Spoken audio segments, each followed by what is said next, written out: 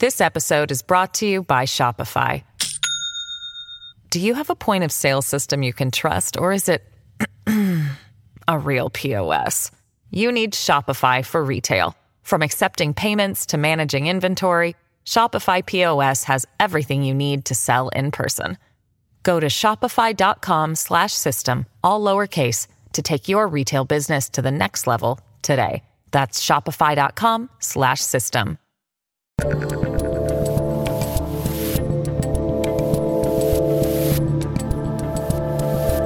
I'm Dave Rubin, and joining me today is the senior senator from the great state of Utah and the author of the new book, Saving Nine, The Fight Against the Left's Audacious Plan to Pack the Supreme Court and Destroy American Liberty. Senator Mike Lee, finally, welcome to the Rubin Report.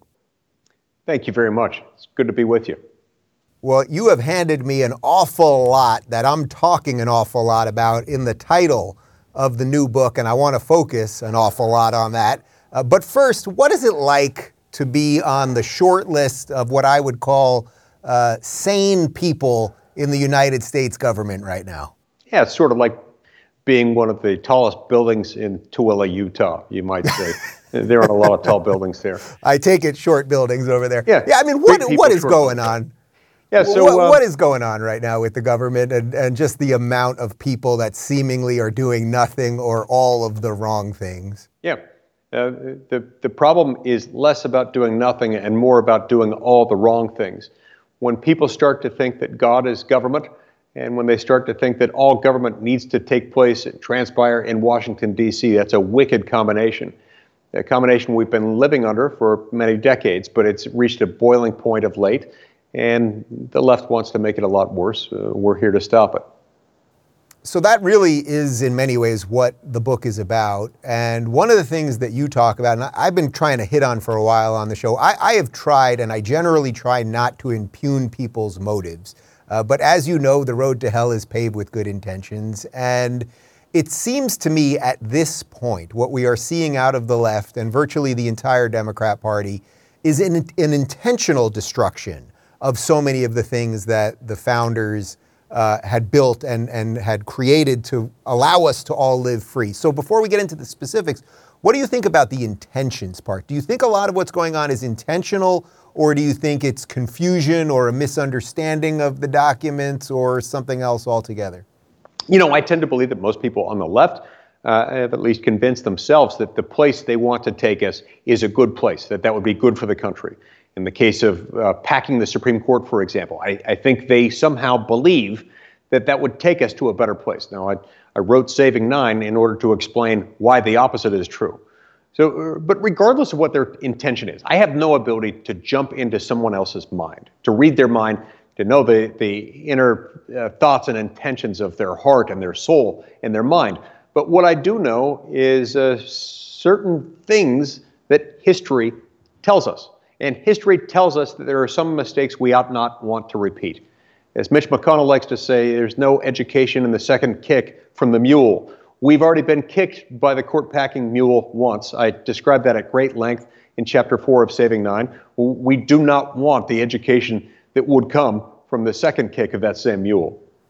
So when you hear your colleagues across the aisle talking about packing the court, and you're hearing it all the time now, I mean, it's virtually every day someone is saying it. Do you ever try to pull them aside and say, hey, do you guys realize that if you pack the court this time, we'll just pack the court next time? Or that perhaps this is a complete affront to the separation of powers, or a series of other things that you get into in the book. But do you kind of say to them, hey, do you realize what you're going to do here, even if you temporarily get what you want? Of course. And, you know, for the time being, they're content with talking about it, but not really doing it, at least not yet. I think they're waiting to do that perhaps until the Dobbs ruling is actually issued. And maybe that's when they start through it in earnest. Then it gets very, very serious. But I think you're right to point that out. I don't think they really want to go where they're trying to take us either. If they really think about it, I hope they will read Saving Nine. Because regardless of whether they agree with me on any other policy issue, they ought to be able to agree that the minute you rip off that Band-Aid, and for reasons I explain in the book, The minute you start to politicize the court formally, as you would do by increasing the number of justices in order to achieve a desired political outcome, there is no stopping it. The Republicans, who in modern history have never attempted anything like this, would be compelled to do the same thing the next time the shoe is on the other foot. That is, the next time the House and the Senate and the White House are all under the control of the same party. If the Democrats increase by 4, you can see Republicans increasing it by 4 more. Maybe it'll be 6 next time. The result of that won't be pleasant for anyone. The court, because of the lifetime appointment guarantee of Article 3 of the Constitution, this will be a one-way ratchet. And the court will expand a lot faster than it could ever shrink. Before long, it won't look like a court at all, but like a political body, and a large one at that. Eventually, it'd look like the Intergalactic Senate in the Star Wars movie series. Believe it or not, I am a big fan of the prequels, and I think that they're looking better and better over time because of exactly that, how power just flips depending on who's in charge. At what point do you think that packing the court is actually an assault on the Constitution itself? In other words, that one branch of government would in essence be destroying another branch of government. They're supposed to have checks and balances, but to me, it's almost a violation of the oath of office if your goal as a legislator is to override what the judiciary is supposed to be comprised of. Yeah, no, that's exactly right. And I think if you're doing it, the minute you're doing it, not because the court is short-staffed, I think in theory that could be a legitimate reason to do it. If at some unknown point in the future, there's widespread consensus that the human resources on the court have been outpaced by the caseload, you could consider an argument then. Even then, you would want to be very careful about phasing in the increases. But whereas here, they're just talking about a political outcome that they desire, they want to achieve, then this is an assault on that. Here's the interesting thing about that. It's kind of an irony built into it. Packing the Supreme Court isn't unconstitutional. Congress does have that power. But packing it with this intention in mind, under this circumstance, really is anti-constitutional. It would undermine the separation of powers, not as a bug, but as a feature. And that's what makes it so wrong. But do you think it matters to them? You know what I mean? Like they sort of, their ends justify the means. So do you think it really matters, meaning that if they can go ahead and do it and get away with it, which seemingly you can get away with virtually anything these days, then why not go ahead and do it? Yes. I know that's not your position, but from their perspective. From their perspective, that often is a big motivator, and I think that is part of why they're doing it. Notwithstanding some of these risks, is that they're looking at this saying, if we can do it, and it would please our base, why not do it? Why not at least try? Maybe we will swing and miss, but we'll at least draw a lot of great applause from our own base. But for the reasons I explained in Chapter 4 of Saving 9, even when you swing and miss, even when you threaten to pack the court, you propose court packing, and the legislation fails, it can leave an indelible mark, a mark that we're still paying for in the lengthy period of time that's elapsed since 1937 when they tried it last. We're still suffering from what happened to the court, what it did to the court all that many years ago. 85 years later, and we're still paying for that mistake. So you write about that pretty extensively, actually. So can you just go into what happened those 85 years ago? Yeah. 85 years ago, you had a Supreme Court that was doing its job and was enforcing the outer limits on Congress's authority, especially its authority under the Commerce Clause, the part that gives Congress the power to regulate trade or commerce. This episode is brought to you by Shopify. Do you have a point of sale system you can trust, or is it a real POS? You need Shopify for retail. From accepting payments to managing inventory, Shopify POS has everything you need to sell in person. Go to shopify.com/system, all lowercase, to take your retail business to the next level today. That's shopify.com/system. Commerce between the states and with foreign nations. And FDR, President Franklin D. Roosevelt, was frustrated at the fact that the Supreme Court was knocking down some of his signature pieces of legislation, giving Congress and the federal government as a whole unprecedented power to deal with things in response to the Great Depression. They wanted to be able to regulate things like agriculture and mining and labor and manufacturing, even though historically those have been regulated almost exclusively by the states and not the federal government. Now, the Supreme Court, just interpreting the Constitution based on what it had always meant, was threatened by FDR. Just 2 years after the court had moved into its new building, the building it now occupies, on April 12, 1937, the Supreme Court effectively rewrote the Constitution. It rewrote the Commerce Clause to give the federal government the power to regulate anything that even affected interstate commerce, not just interstate commercial transactions or the corridors through which they take place, but anything that affects those things could now be regulated by Congress. That meant labor, manufacturing, agriculture, mining, all the things that FDR wanted to be able to regulate comprehensively from Washington, D.C., they could now do. This occurred as a result of one vote switching. Associate Justice Owen Roberts, who had previously stood by others on the court who had acknowledged there were limits on the Congress's Commerce Clause authority, he switched his vote. He joined with the liberals on the court, and they rewrote the Constitution.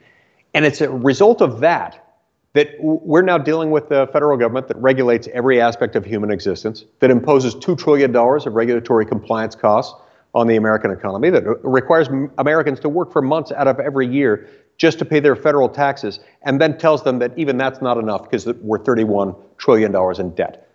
All of that, and the fact that most of our laws at the federal level are now made by unelected, unaccountable bureaucrats, that can all be traced to this switch in time that saved 9, as I explain in Chapter 4 of Saving 9. So as a free market guy, as a capitalist guy, as a guy that believes in states' rights and you want the free exchange of goods, what should we be doing to maybe get more people? Well, we can talk about it and get more people to know about it, and you can write books about it. But what can we do to get that case to be looked at again, perhaps? Well, yeah, so first of all, we need to get people talking about federalism and separation of powers, because that's what we lost the last time the Democrats tried to pack the court. When we get people talking about that, we make it part of the national political discourse. You shouldn't have anyone running, especially as a Republican, but really from either party, for the U.S. House or the U.S. Senate or the presidency of the United States, without them talking about where they stand on how to restore federalism, the vertical protection that keeps most of the power at the state and local level, and how to restore separation of powers, the horizontal protection that says we're going to have one branch of government that makes the laws, Congress, the legislative branch, one branch of government headed by the president, the executive branch that enforces the laws, and another branch that interprets the laws headed by the Supreme Court. Those need to become mainstream political conversation topics in America again, especially for federal races. That is really how we fix this. But in the meantime, we've got to also counteract the clear and present threat that we face due to this now trending hashtag of hashtag expand the court, pioneered by Elizabeth Warren and others, who are trying overtly to attack the independence of the federal judiciary. So I know we could bash the progressives and the left all day long, but it's obviously not just them that have, expanded the size of government and the budgets and all of those things and sending money to all sorts of countries when we barely have a dime here. What do you think the Republicans and conservatives could be doing better in terms of giving some of the power back to the states and in terms of reining in some of the budgets and that kind of stuff? Yeah, no, it's a fair point you make. I mean, look, this expansion of the size, scope, reach, and cost of the federal government, this has occurred under the direction of houses of representatives, of senates, and of White Houses of every conceivable partisan combination. The problem is that we've got the progressive mindset that permeates the entirety of the Democratic Party and a significant portion of the Republican Party. And I think we have to focus on that as Republicans and say, look, we're not the party of progressives. We're the party of liberty. We're the party of free markets. We're the party of civil society. All those things atrophy when we excessively flex the federal muscle. And that's what we've got to undo. And in that respect, Saving 9 is about much, much more than just preserving the independence of the Supreme Court and prohibiting court packing. It's about restoring federalism and separation of powers. This book will teach you how to do that. So you mentioned politics entering the court. obviously, at this point, because politics has become our national religion, it seems almost impossible not to. I had Judge Napolitano from Fox on a couple weeks ago in the middle of the Ketanji Brown Jackson hearing, and his position was that basically the Senate should confirm a judge that is, nominated by the president, barring something really off the charts, like really, really beyond unbelievable in a decision that they made. That basically the decision should be left to the president, and short of something really catastrophic, the person should be confirmed.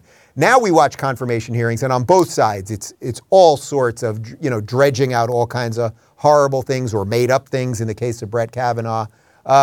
Perhaps in Ketanji Brown's case, the fact that she couldn't tell you what a woman was, maybe that was a catastrophic thing that would have qualified. But what's your general position on when a president nominates someone, what the process should actually look like?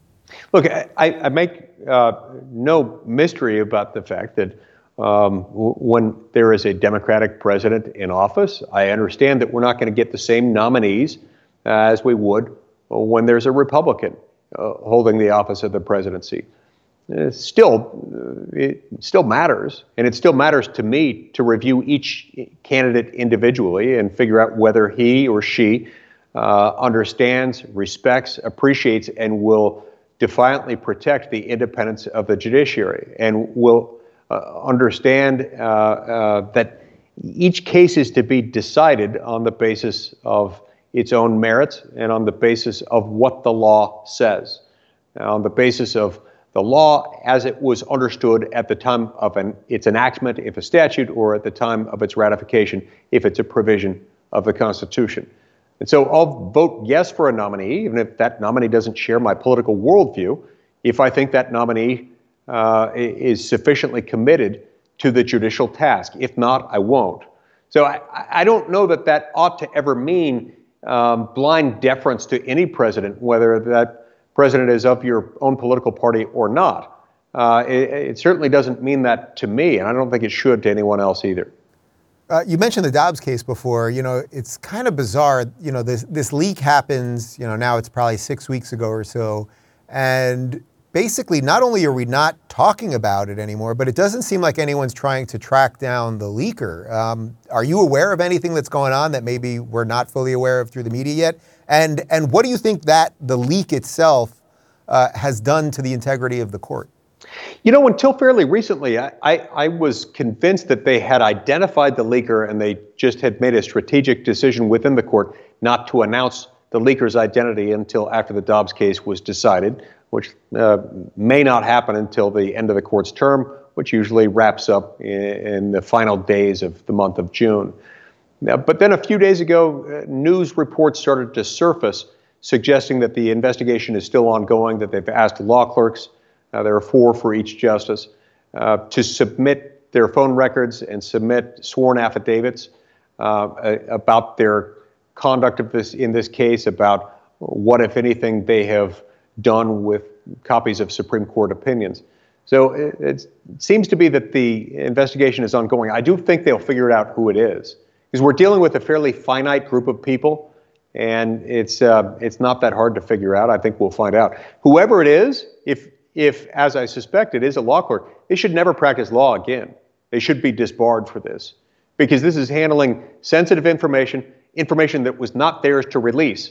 And as a law clerk, they drill this into you. It was made clear to me when I was a law clerk at the Supreme Court for Justice Alito, you don't take draft opinions out of the building, ever.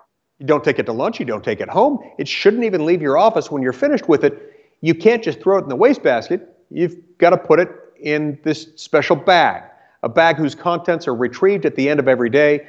They retrieve the contents, they shred the documents, not just once, but twice, turning it into a confetti. And then they put it in an incinerator and burn it into this black powder. And then they add a little bit of water to it, and it creates this tar-like slurry structure before it ever leaves the custody of the Supreme Court of the United States. That's how seriously they take the confidentiality of the opinion drafting process.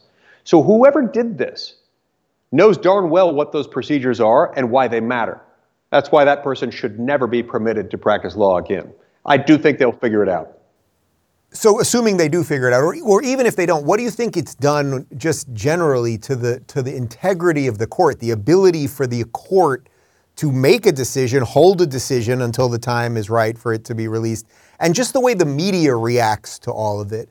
Because obviously this was leaked to Politico. They had their decision on whether to release it or not, or verify it in other ways. From everything we understand, it is legit. But just the general standing of the court, which to me the left is constantly trying to subvert anyway, not just through packing, but generally just assault all of the decisions. Yeah, I think it's devastating. The court has enjoyed a history in which this has not occurred.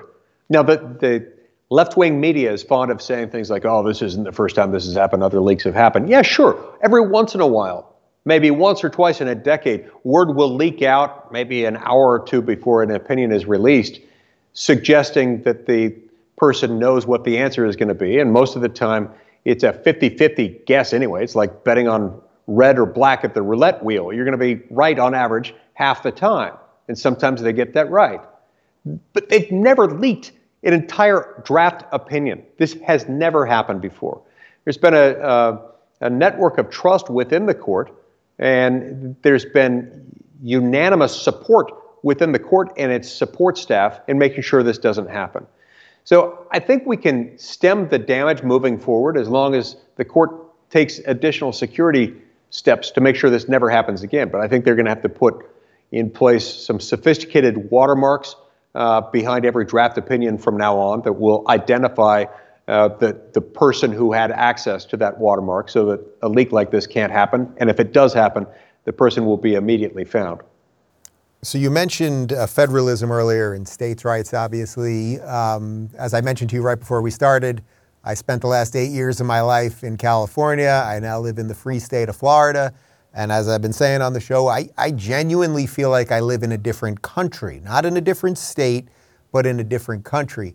I'm wondering, what do you see differently on the ground in terms of what your constituents want in Utah and the way that you feel that you can govern there versus what goes on when you show up in D.C. and what you have to deal with?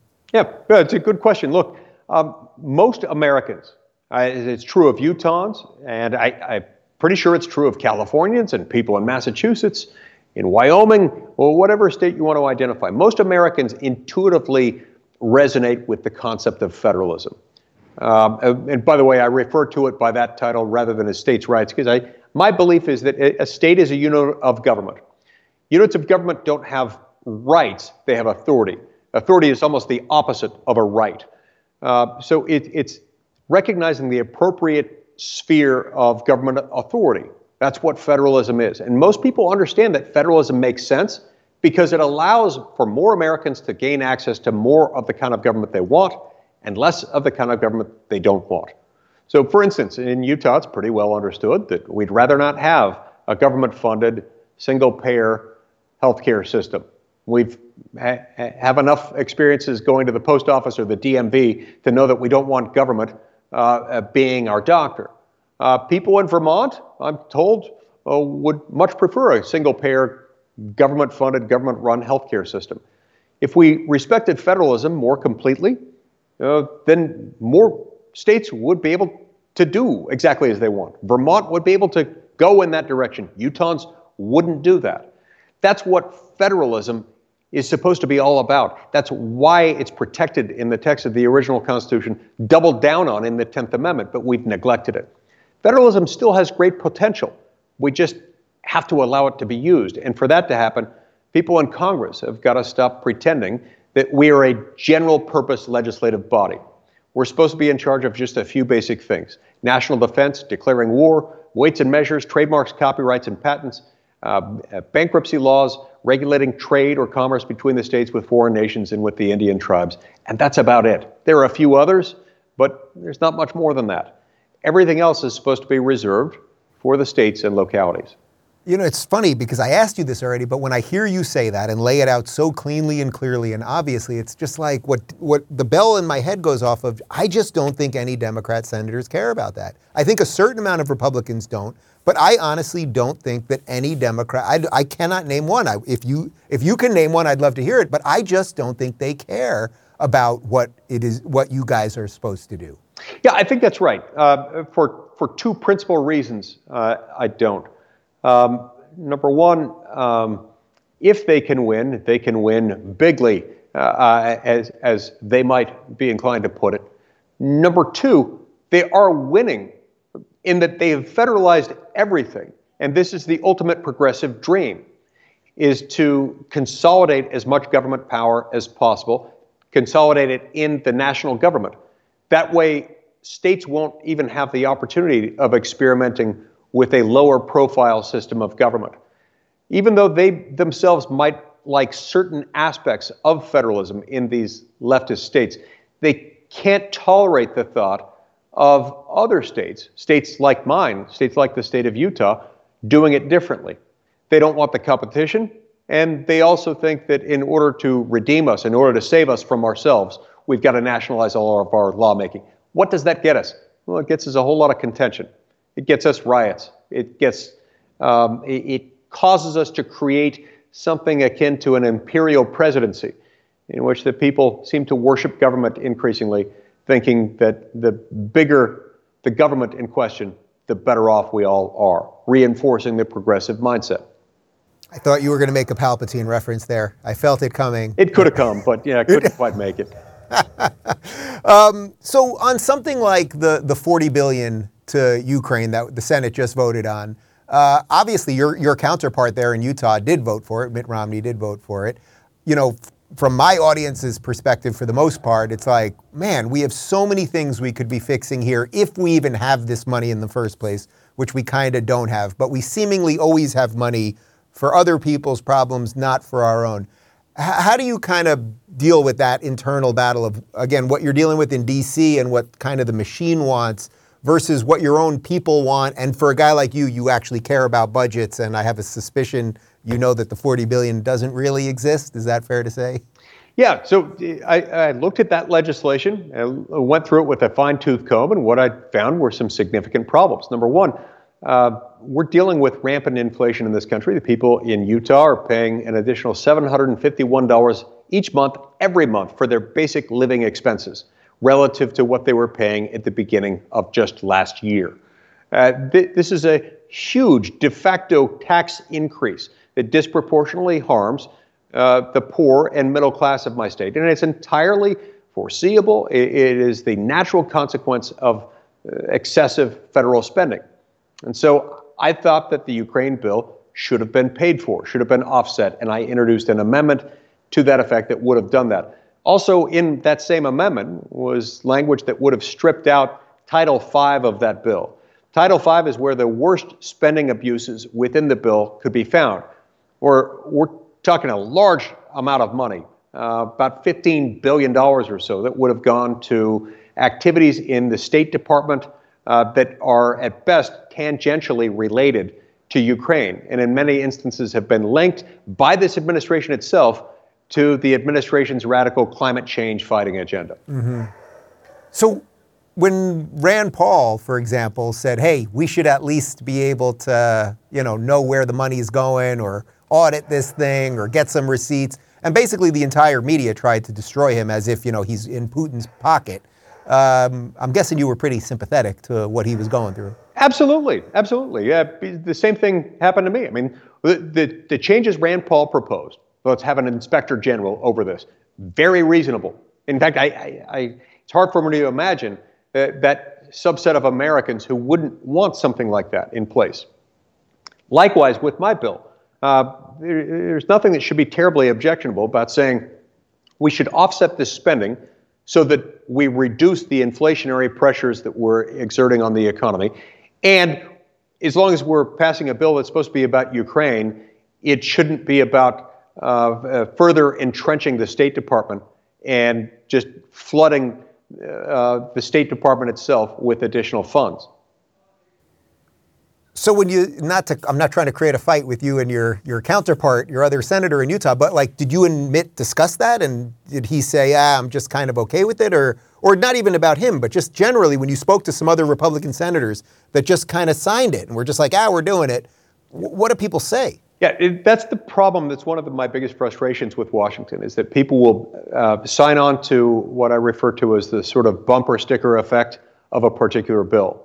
And for many of my colleagues, they looked at this and said, look, Ukraine is important. Ukraine is a sympathetic victim to a vile menace to human civilization who is Vladimir Putin. And Vladimir Putin is, in fact, a vile menace, and Ukraine is a sympathetic victim here. But to translate that into saying, because I like X, and X would be covered in one way or another by this bill, I must vote for this bill, causes us to enact some very bad policies. It causes us to spend way too much money, and it's frankly one of the biggest reasons why we're $31 trillion in debt. These people are afraid to be seen as voting against a sympathetic beneficiary or combination thereof. And that's how we get to this problem. So it's the basic difference of opinion that I have with some of my colleagues who will look at something and say, I agree with the overall objectives, so I'm willing to vote for it, even though this particular formulation has some serious problems with it. So since you are a guy that cares about the actual rules and the way that we're supposed to be governed, I mean, in effect, it seems like we're at war right now. I mean, we haven't declared war. I know the president's supposed to declare war and it has to get authorized and everything else. But I mean, when you're pouring tons of money into something, when you're giving people weapons, et cetera, you in essence are at war. I mean, at what point do we start looking at that and having Congress or the Senate go, boy, are we at war? And how much money do you have to pour into something before you officially call it war? And if you keep giving a guy weapons, maybe it is war. Or again, is that just one of those things that it's just kind of, it is what it is, and the beat goes on? Yeah, I think it's absolutely essential that before we take any more steps in the direction of warfare, that we take into account our role as a Congress in declaring war. Over many decades, Congress has gradually relinquished its declaration of war powers as presidents of both political parties have asserted really broad powers attached to their inherent authority under Article 2 as Commander-in-Chief of the Armed Forces. This is problematic because it was one of the distinguishing characteristics of the Constitution. One of the things that made it very different than the English model, the system that we had just broken away from, allowed the chief executive, the king, to take us to war. And then it was up to Parliament to figure out how to pay for it. Under our system, Federalist 69 makes this very clear when Alexander Hamilton explains that it was with good reason we put the power to declare war in the first instance in the hands of Congress, because that's the branch most accountable to the people at the most regular intervals. So I think if we're going to take any additional steps in this area, we really ought to have a conversation about whether, in what way, to what extent we want to be involved in a conflict with Russia. Keep in mind, Ukraine spends less than $5 billion a year in defense. Russia spends about $65 billion a year in defense. If you add up the previous Ukraine bill, $14 billion, to this Ukraine bill, $40 billion, you're talking about more than 10 times what Ukraine spends on defense in an entire year is what we have devoted in the name of Ukraine defense. And we're knocking on the door of what Russia spends on defense worldwide in an entire year. Do you think we're in a bizarre situation as the last superpower, that we're still expected to do everything, but maybe we kind of just can't in a certain respect? I personally believe that. I believe in American exceptionalism. I believe the world is better when we're leading. I believe in peace through strength, all of those things. But that maybe right now, especially with the leadership that we have, that we just can't do that much good at the moment in these big international things. Well, yeah, look, I think this is where we get dangerously off course. I think it is dangerous for any country, last standing superpower or not, to step into the mindset that says, if there is injustice in the world, we can be counted on as the presumptive police force. No nation can do that. No nation can withstand that. Certainly we can't. Our constitutional system should never allow that to happen. What really needs to happen is that anytime we get involved militarily, we really ought to have Congress declaring war before we take any action in that direction. And always the inquiry should be on not on whether bad people are doing bad things in another part of the world, but on how that affects American national security, the safety, security, the liberty of the American people at home. If we can't connect it to that, we shouldn't be doing it because there is no end to the threats that we will face, the battles we will have to fight with no real corresponding ability to do all of those things. If our only task is to go out there and find bad people doing bad things, we'll be very busy, so busy indeed that we will leave the American people vulnerable in their own homeland. So speaking of safety and liberty at home, 2 years or 2.5 years post-COVID, are you hopeful that more people have woken up to some of the states' rights stuff, some of the stuff related to the courts and mandates and all of the overreach that we saw? I mean, my sense is that a lot of people really have woken up. I don't know if they got scared again, if they would just drop all of their newfound ideas very quickly in the name of security, but I'm kind of hopeful at the moment. Yeah. As my wife Sharon would put it, all government overreach, all socialism and all other forms of government overreach always starts out under the auspices of an emergency. And I think that's the awful truth to which the American people have awakened over the last 2 years. They've realized, oh my gosh, if they can call something an emergency, they can do anything they want.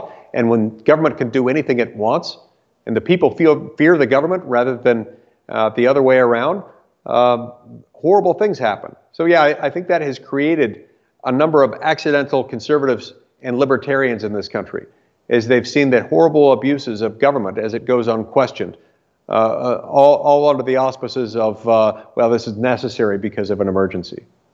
What do we do about organizations like the CDC and the FDA? I mean, they're not legislative bodies, but in essence, it seems like they legislate, and then it seems like, well, you just turn on any corporate news and they're all sponsored by Pfizer, sponsored by Moderna, as they're doing stories on Pfizer, on Moderna. What do we do about that mess? Yeah, it's a great point. And by the way, I talk about this a fair amount in Saving Nine. That's why I like to say Saving Nine is not just about the Supreme Court. It's not just about court packing. It explains all of the maladies that flow inevitably from court packing and flowed from FDR's court packing threat back in the 1930s. As a result of that, we've got too much power that's been moved from the people to Washington. Then within Washington, too much power that has been voluntarily relinquished by the people's elected lawmakers and handed out to unelected, unaccountable bureaucrats, people at the CDC and the FDA, or the two that you mentioned. You notice of late it's been getting worse and worse, as the Centers for Disease Control is a whole lot more about the control than the disease. And the FDA, rather than just looking out for protecting the American people from unsafe products, is all about controlling them, controlling even the information to which they may gain access. This is the predictable, foreseeable, and I believe avoidable result of Congress outsourcing the task of legislation. We have for decades had a Congress that's in effect saying, we hereby declare that we shall have good law in area X, and we hereby delegate to commission or department Y the power to make good law in that area. And then they get to make the law and enforce it. That's a recipe for tyranny.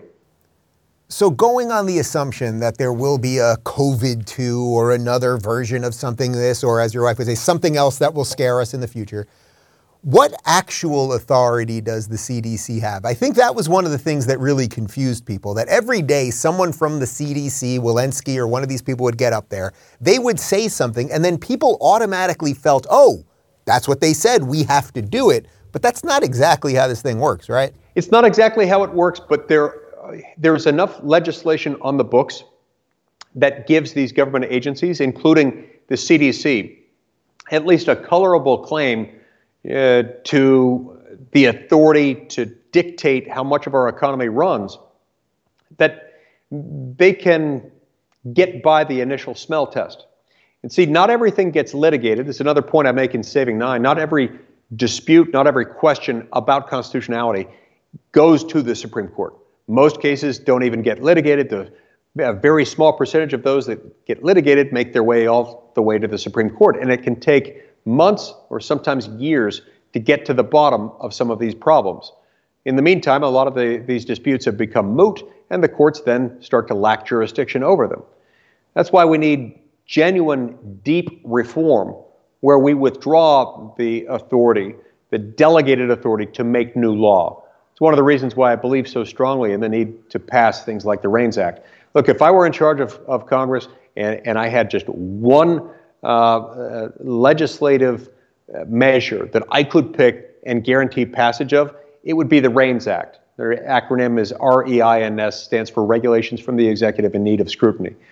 To make a long story short, it says that we're not going to allow unelected, unaccountable bureaucrats to make our laws anymore. That will be done only by Congress.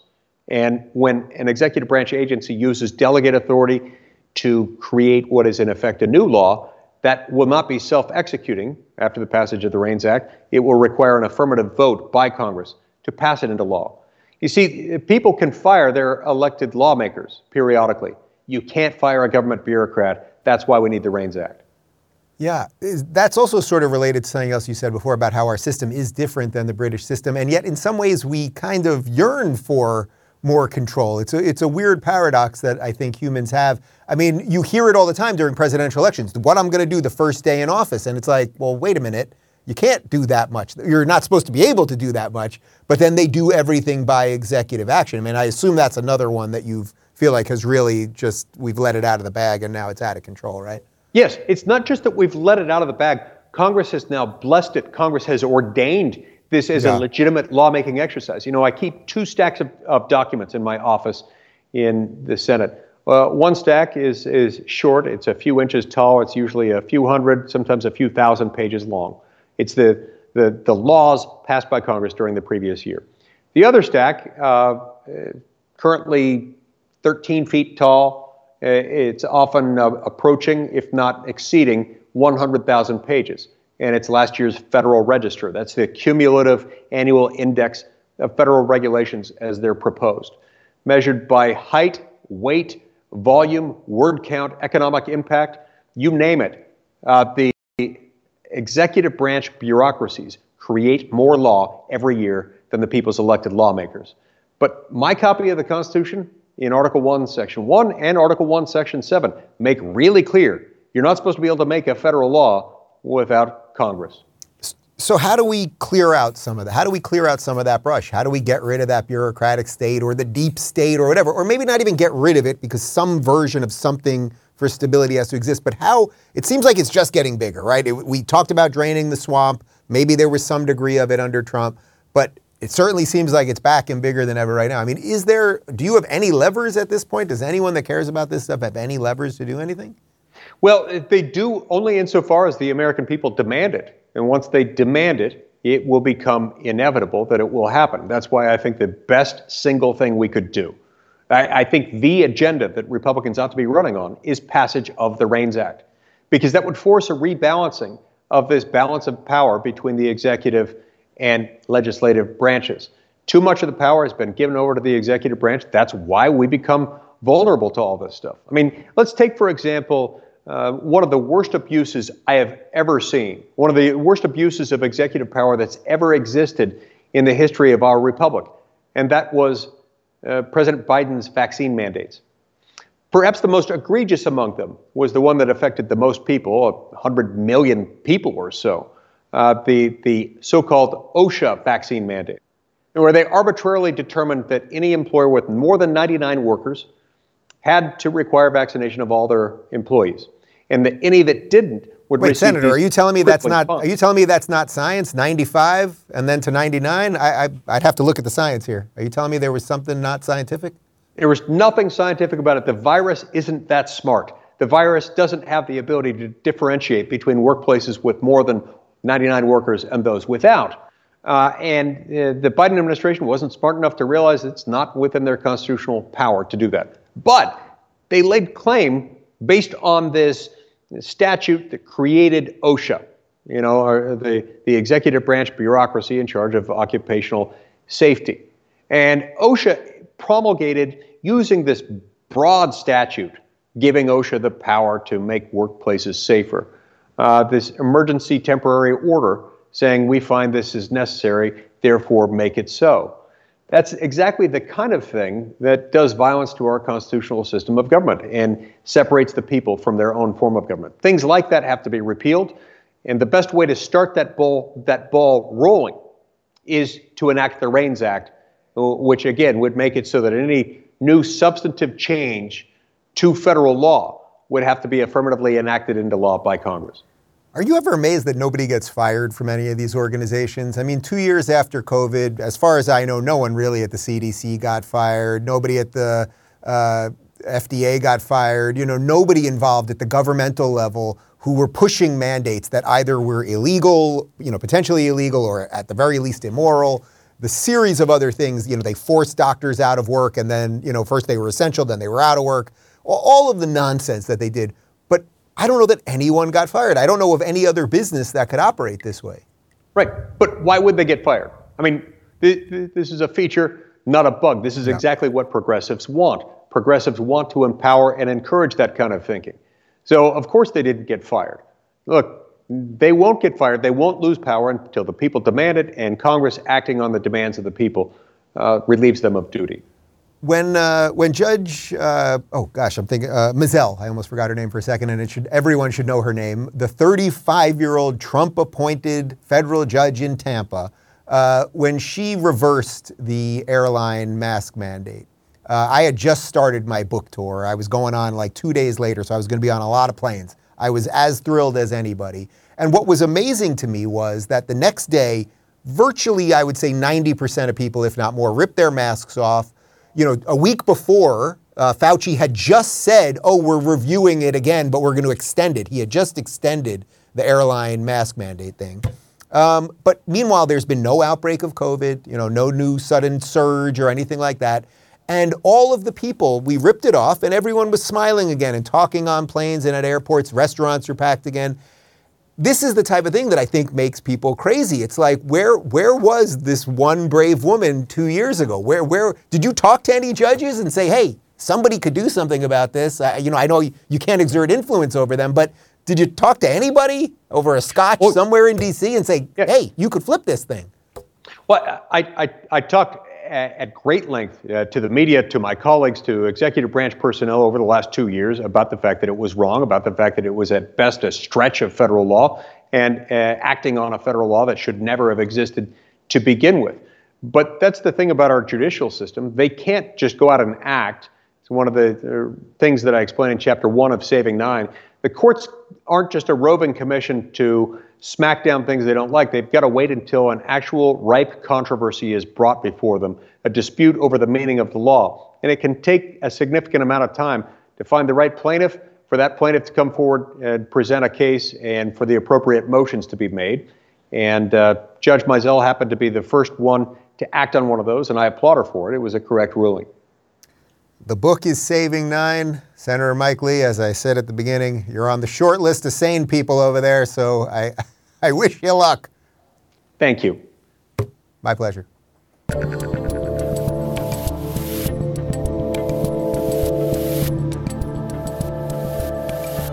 Thanks for tuning in to the Rubin Report. Don't forget to review, share, and subscribe to this podcast.